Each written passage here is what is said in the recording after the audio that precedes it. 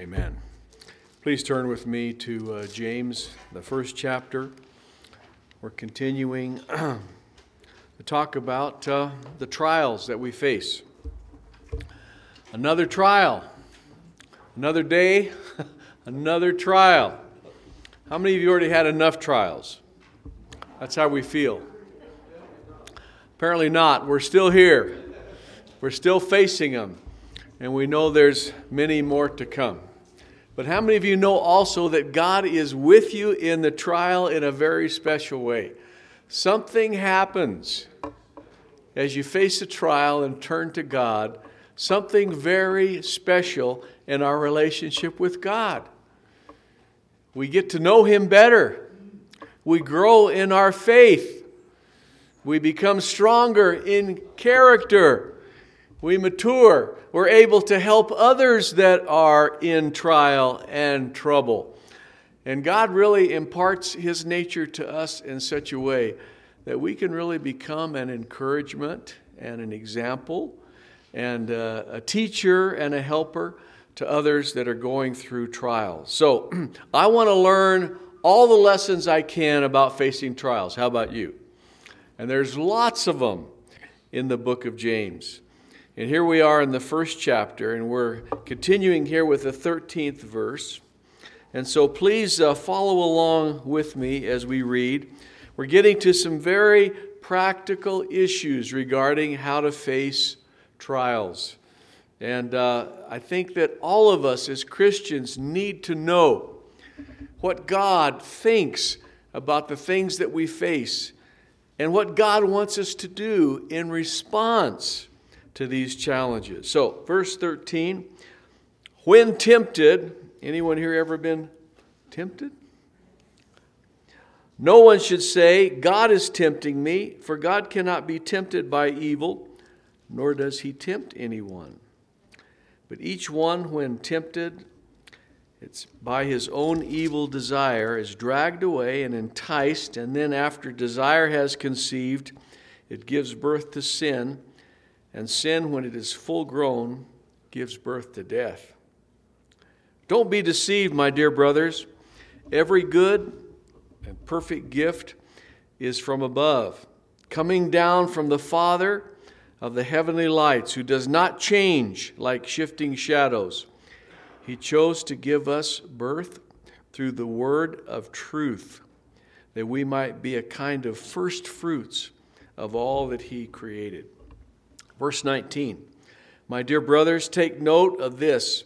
Everyone should be quick to listen, slow to speak, slow to become angry, for man's anger does not bring about the righteous life that God desires. Therefore, get rid of all moral filth and evil that is so prevalent, and humbly accept the word planted in you, which can save you. Do not merely listen to the word and so deceive yourselves, but do what it says. Anyone who listens to the word but does not do it is like the man who looks at his face in the mirror and after looking at himself goes away and immediately forgets what he looks like. But the man who looks intently into the perfect law that gives freedom and continues to do this, not forgetting what he has heard, but doing it, he will be blessed in what he does. Verse 26, if anyone considers himself righteous and yet does not keep a tight rein on his tongue, he deceives himself, and his religion is worthless. Religion that God our Father accepts is pure and faultless, and is this, to look after orphans and widows in their distress, and to keep oneself from being polluted by the world. And how many of you know there is a whole lot of instruction there for us as Christians? And we certainly can't cover all of it today. And I would encourage you to go personally further and deeper into these verses. Ask God to open your heart and plant His word in your heart and teach you and show you how to live. what does it say? That we must not just be hearers of the word, but doers also. And we've got to be careful not to be like the person who looks in the mirror, hear this, and does nothing about it. In the morning when you get up and you look into the mirror, you say, I have to do something about this. And you take some time to make some corrections, some adjustments. So it is with the Word of God. When we hear the Word of God, look into the Word of God, God reveals what needs to change, what we need to do. And it's only the person who follows through and is obedient that is blessed. How many of you know that it's more important to obey one verse of the Bible than to memorize all of the Bible just for knowledge? Did you hear what I said? We take pride in how much Bible we know. God is concerned more about how much Bible we live. It's better to obey one verse than to know all that God has to say. And so, through all of these principles, it's about hearing from God and being obedient. The first subject taken up here is a subject of temptation. How many of you know there's a lot of confusion over this? And it's fairly common for someone to come to me and say, oh, I'm going through all this, or they describe the trouble, and they say, Pastor, please tell me, is God testing me or is Satan tempting me? And I say, yes. It's not God or the devil. You're involved in a spiritual warfare that involves God and the devil. And as surely as Satan is tempting you to try to destroy you, God is allowing that to test you and to help you to grow and to realize your need and turn to Him so that He can impart His power to you, because He wants you to become more and more like His Son, Jesus Christ. And so, every time we face a trial, know that as God is using this trial to test us, Satan is going to be there to tempt us and try to get us to go the wrong way. And so here's the warning about temptation. We need to be very careful about blaming God for the temptation. God loves us. He doesn't want to tempt us. He doesn't want us to fail. Temptation comes from Satan, who is trying to destroy us. It's his plan to ruin our lives. If he could, he would ruin our salvation. But as we turn to God, God helps us to see what He is doing. He reveals the works of darkness so we know how Satan is working to tempt us and destroy us. And we're able to make choices to honor God in such a way that we really move forward in this wonderful life of faith. And so the warning here is, don't blame God when you're tempted. If you blame God for the temptation when you sin, you're going to blame Him for the sin too. Know this, God is making provision. He wants us to realize that with every temptation, He provides a way of escape. What does 1 Corinthians 10:13 say? Is that there is no temptation taken you, but such as common to man.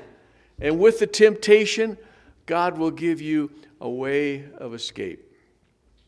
I had a lesson in this when I was a boy, probably about 12 years old.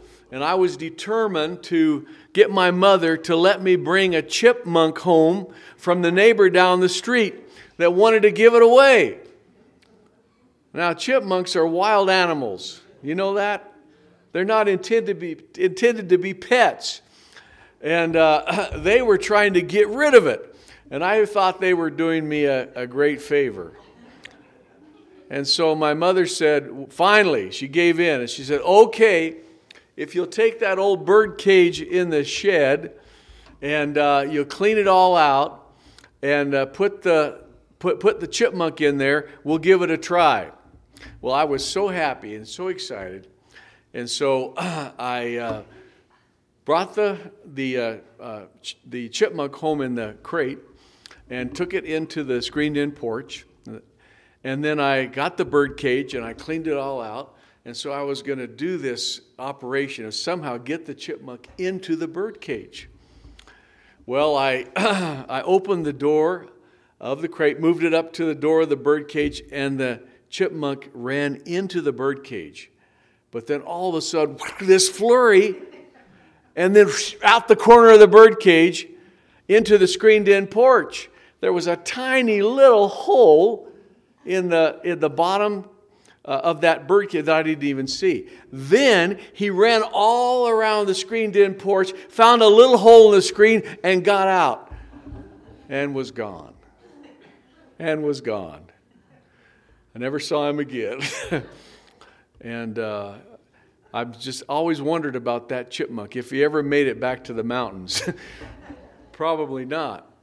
But I've thought about that from time to time. What a wonderful lesson about how important it is for us when we're under temptation to find a way of escape. Instead of seeing how close we can get to sin without committing it. And that's our fleshly nature, isn't it?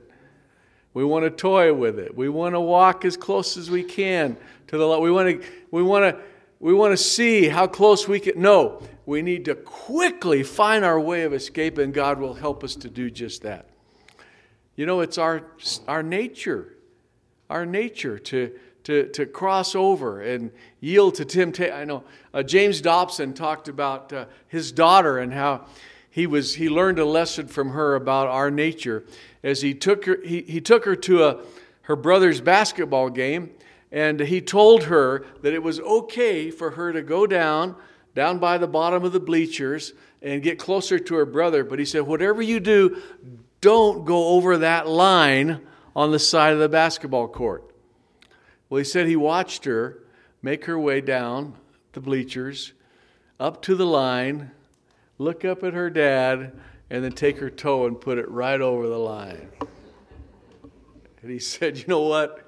I had to laugh because that's our human nature. To go up to the edge and to see how close we can get to sin without being harmed. Now, there's a lot of excuses that we have when we do sin. Listen to some of these. Have you used any of these excuses? It's the other person's fault. I couldn't help it. Everybody's doing it. It was just a mistake. Nobody's perfect. The devil made me do it. I was pressured into it. I didn't know it was wrong. And this is the worst one we can use. God is tempting me. God loves us. He wants to keep us from sin. He always provides a way of escape. It's 1 John, the 2nd chapter, and the 16th verse talks about all of temptation is about the lust of the eyes, the lust of the flesh, and the pride of life. You know, the Gospels reveal how Jesus went into the wilderness and fasted for 40 days and faced all of those temptations and overcame them with the Word of God. To show us that He was tempted in every way that we are tempted, yet did not yield. And so, before we look at the person who has yielded to temptation and failed, and we give excuse to ourselves, we justify our own failure, we need to look at Christ and know that in His sufficiency, He can keep us from sin. He can keep us from evil. He can help us through that time of temptation to come through tested and strong. And thank God that when we do fail, we agree with God, we confess our sins, knowing that He's faithful and just to forgive us our sins and cleanse us from all unrighteousness. And then we get up and we go forward in faith. That's why I love communion, every time we take it. Because, every time we take it and I seek the Lord and say, Lord, examine my heart, He reveals stuff that I need to deal with. How about you? He shows me where I sinned, where I failed. Thank God for the Holy Spirit convicts us of sin and convinces us of righteousness. And that's how we continue to grow and to grow as God enables us to. Well, let's walk through the rest of this chapter, pull out some important principles, and realize God is equipping us with everything we need to come through the trial triumphantly and receive His blessing. Notice this next section about the good which comes from God. And we know the evil that's in this world. Can I just make it as simple as possible? God is a good God, and the devil is a bad devil. And we need to know the difference between what God is doing and what the devil is doing. That's called spiritual discernment. And know that everything good comes from God, so we trust Him. Everything He gives, we trust Him. Just as we would trust loving parents, even more so, we trust a loving God who's only going to do what's good for us. And then in this next section, verse 19, he addresses the issue of anger. Any of you had that issue before? Any of you lost your temper and then picked it up again after you lost it? If you lose it, just let it go.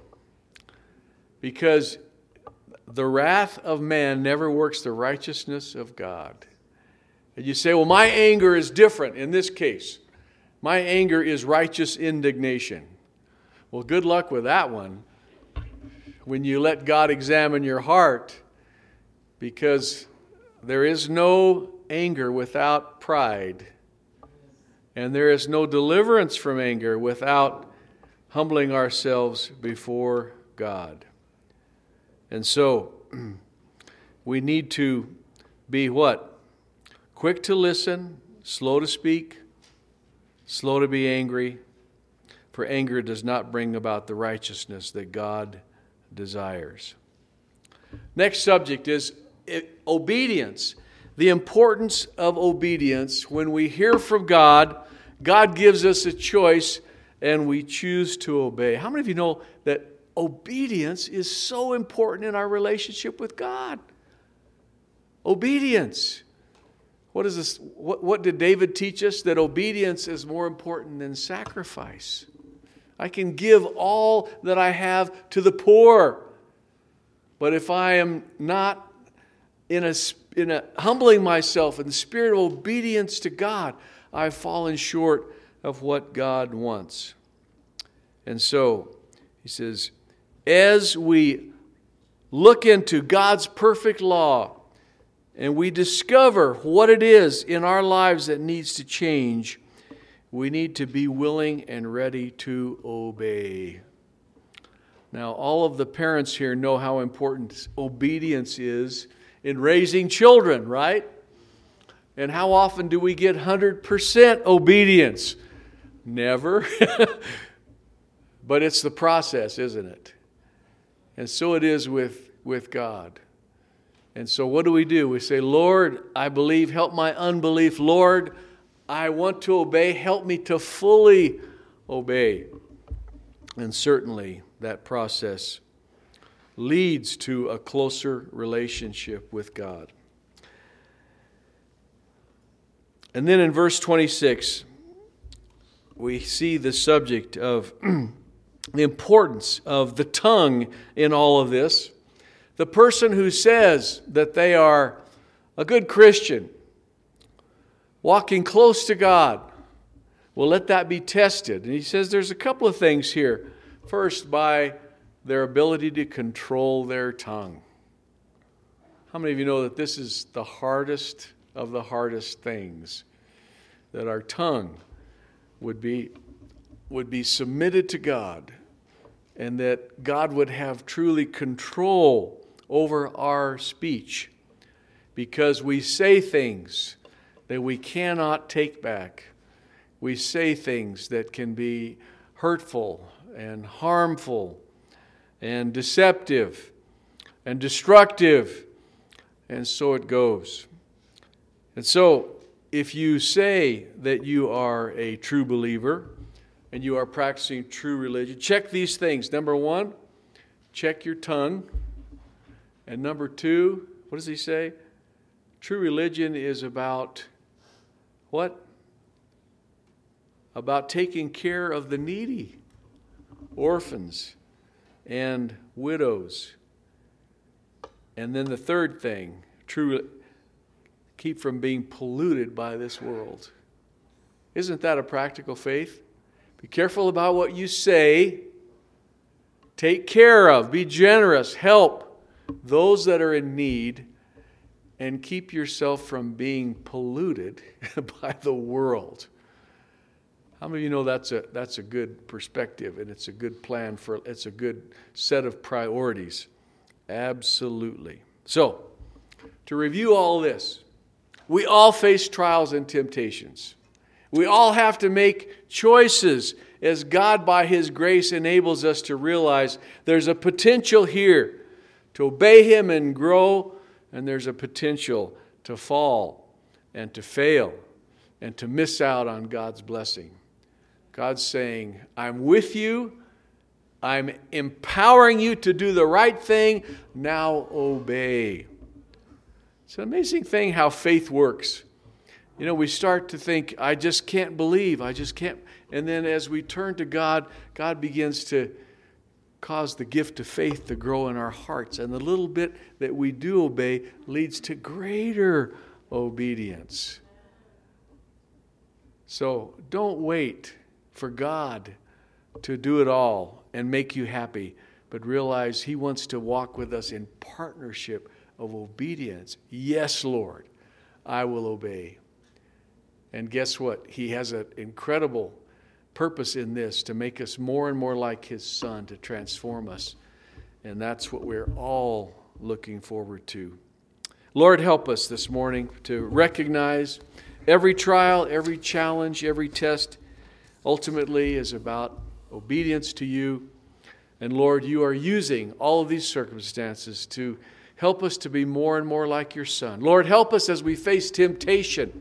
Help us, O God, to know that You are not tempting us, but it's your enemy, and that You have given us grace. You've given us a way of escape, and You want to help us, Lord, to get through the temptation, tested and stronger, and able to help others. Lord, help us with our anger. Help us with our pride. Help us, O God, with making sure that our language, how we speak, glorifies You and lifts up others. And Lord, help us to know what true religion is about in terms of how we care for the needy and how we keep from being polluted by this world.